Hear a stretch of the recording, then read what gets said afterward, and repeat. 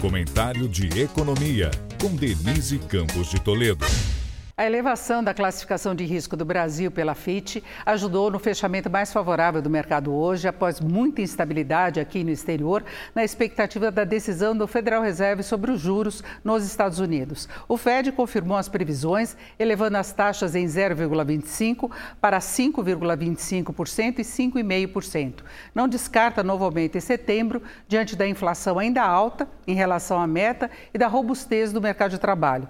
No comunicado, no entanto, destacou que vai continuar monitorando as implicações das perspectivas econômicas e citou até problemas no setor bancário que tiveram relação com a alta dos juros. Quanto ao anúncio da Fitch, é um voto de confiança diante do avanço de pautas importantes para colocar a economia nos eixos, inclusive do ponto de vista fiscal. Voto de confiança porque ainda falta a aprovação final do arcabouço pela Câmara, após novas exceções colocadas pelo Senado no limite de gastos. A reforma tributária ainda terá de ser discutida e aprovada pelo Senado após a aprovação em regime de urgência na Câmara, deixando muitas dúvidas quanto às implicações e impactos que poderá ter. Tem as outras propostas da equipe econômica referentes ao necessário aumento de receita até para o cumprimento das metas fiscais previstas no arcabouço, e ainda tem essa questão salientada pela Fitch das tentativas de desvio da agenda liberal, que devem continuar sendo contidas, deixando implícitas as pressões por mais gastos,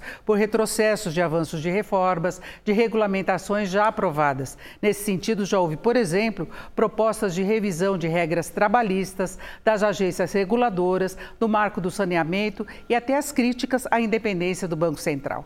Vale lembrar que o Brasil ainda está 2 degraus abaixo do grau de investimento que conquistou em mandato anterior de Lula e perdeu em 2015 no de Dilma Rousseff. A confirmação da confiança e novas melhorias na avaliação do país vão depender do entendimento político e do bom encaminhamento das pautas econômicas. De qualquer modo, esse voto de confiança, embora não garanta, é mais um fator que pode pesar na dosagem de início do corte dos juros na reunião do Copom da próxima semana. Reforça a aposta em um corte de 0,5 ponto na Selic, que aumentou também essa aposta com a deflação do IPCA 15 e dados recentes que mostraram perda do ritmo de atividade da economia. Denise Campos de Toledo para o podcast do Jornal da Gazeta.